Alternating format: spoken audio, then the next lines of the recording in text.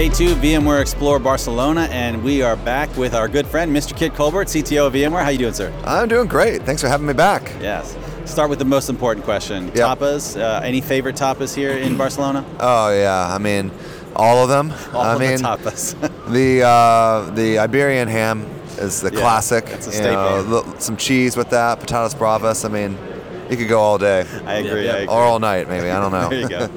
Well, yeah, and I do want to start one more thing before we actually get into some tech, but congratulations, 20 years at Thank VMware. you. That's insane. Thank you. Yep, just hit the milestone back in September. Yeah.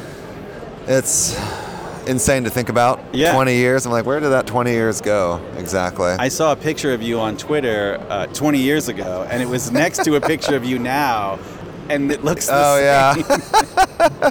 Yeah, they wanted to find an old picture of me. Yeah, I feel like my 20 years at VMware is kind of like the saying, of parenting. The days are long, but the years are short type situation. I don't know how 20 years went by. But it's been amazing. Yeah. And it's funny, I was just in some other media press briefing, and they were asking about my time, asking, like, how has the industry changed? And I'm like, dude. You mean within the last 6 months? Yeah. Yeah. Last 20 years, like, where do I even start? I don't know. Right. So it's kind of wild. Yeah, and obviously things are changing rapidly. Clearly the buzzword is AI everywhere. Yep. Chris Wolf obviously was announcing on center stage in general session about Private AI Foundation. Yep. And some of the new partnerships and stuff. So I would love to hear your take on that. Like, Sure. Why is VMware so heavily focused on AI? Yeah. Well, I think hopefully the reason is fairly self-evident. I mean, generative AI has taken the world's imagination, and every single customer we talk to is talking about generative AI. And I think most folks are still in the very early stages of it, though. And they're not really sure, how do I take advantage of this, while also preserving privacy, security, confidentiality. There's a lot of risks that people are worried about. Things around data leakage, things around IP contamination.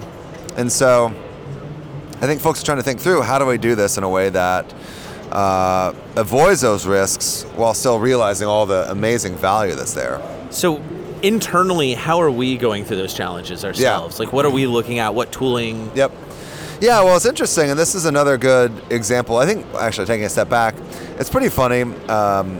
As VMware, we are a large enterprise. Yeah. We are not dissimilar from many of our large enterprise customers. And what's interesting about it is we have the same set of problems, right? So, we use AI a lot internally, and what we've seen over the past year has been a tremendous interest and actual use of AI, Gen AI, internally as well. So we have the same set of issues, and our board of directors, the audit committee that I have to report out to every quarter, have the same concerns around what are you doing about all these risks, Kit? And it's Sure. like, ooh, okay, that makes it real. So we're doing a couple of things, right? So we've got the marketing team is using generative AI. It can summarize a transcript of an interview and pull out choice quotes. It can help them create copy. Our customer experience, or success team, I should say, is using it as well to help customer support folks better figure out what's going on for a customer and triage their issue. We're using it within engineering to do code generation, and so our engineers are leveraging it to help accelerate the productivity. That's fascinating. Yeah, so we are using it a lot, and one of the things that we've had to do is actually create something we call the AI Council, which helps to govern and set up guidelines and policies about internal use. And the reason to do that is to try and strike that same balance I talked about, is allowing people to take advantage of this tech, but also saying, hey, we got to have some guardrails here to make sure that we're using it in a way that reduces or eliminates those risks. Mm-hmm.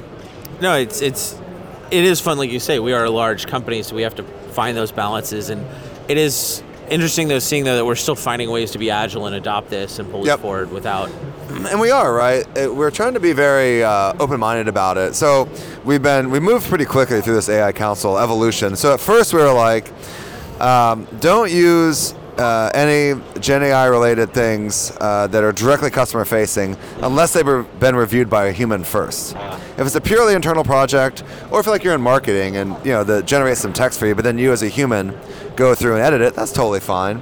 But we didn't want us to directly open like a self-service portal to a Gen AI thing, until we had some more time to vet it. So what we've done is, so that allowed people to go and do stuff, but we had some guardrails. And then we went through and we created this thing we call the Trustworthy AI Questionnaire. And it really has people go through a lot of depth to make sure they're thinking about all the different risks and contingencies and so forth. And once they've done that, we now have an approval process to say, yeah, you can actually release. So we can create new use cases and adopt them. And like we actually saw this. So we have something called Tanzu Intelligent Assist, which is a generative AI capability, essentially a chatbot built into Tanzu that can help a user with anything they need, like learn the product, do something in the product, execute something for them, get more information about something, et cetera, et cetera. So is it like Clippy, or is like a Clippy on steroids? Don't even go there. Yeah, I mean, I guess if Clippy actually worked and wasn't annoying, things changed in 20 years. I know, yeah. Good point.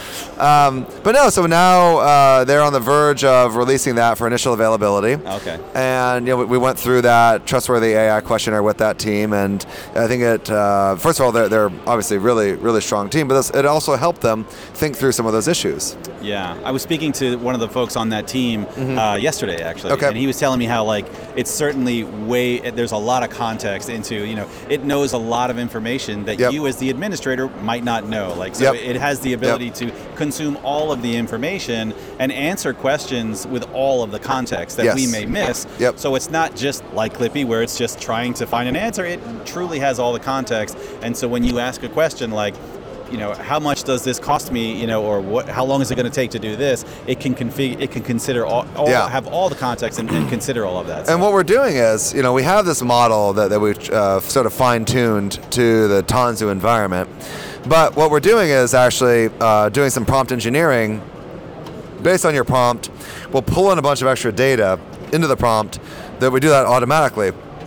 So, your configuration information, your inventory information, whatever is relevant to the question you have, we'll pop all that into the prompt, and that way the large language model that's running in the back end there can spit out an answer that's actually specific to your environment. Yeah, and understand your context within that environment. Exactly.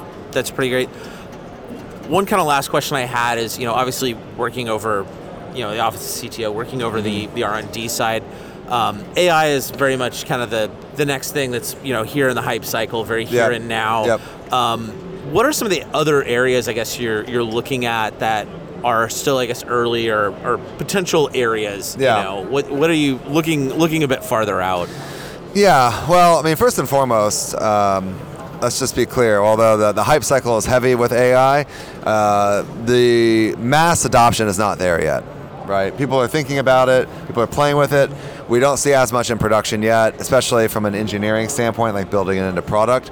So we still think there's a good 3 to 5 years, at least, of that. And as a matter of fact, most of our internal innovation incubation projects are now 100% focused on the AI, Gen AI space. So Chris's team's just really... Yeah, so Chris Wolf, he used to be our Chief Research and Innovation Officer, which he still is, but we've given him a new title, which is VP for VMware AI Labs. And that's because we basically took his whole team, which did all sorts of different things, lots of different academic research and edge and cloud native apps, all sorts of stuff, and said, hey, finish out your current projects and focus on AI. And I think it's because of the fact that it's going to be such a transformative technology and the fact that we're such an early stage. Like, one of the interesting things I think about where we're going, where the industry is going with generative AI is that, yes, if you look at AI traditionally, it was much the domain of the data scientists, data engineers, mathematicians, trying to get all that stuff right. And certainly these large language models are part of that.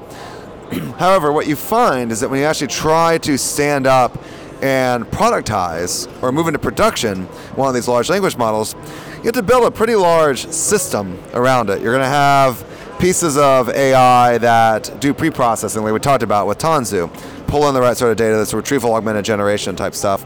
You have pieces of AI that sit on the backside that look at what comes out of the large language model. You're going to do some sort of classifier model to look for things like hate speech because you don't want it saying terrible stuff, right?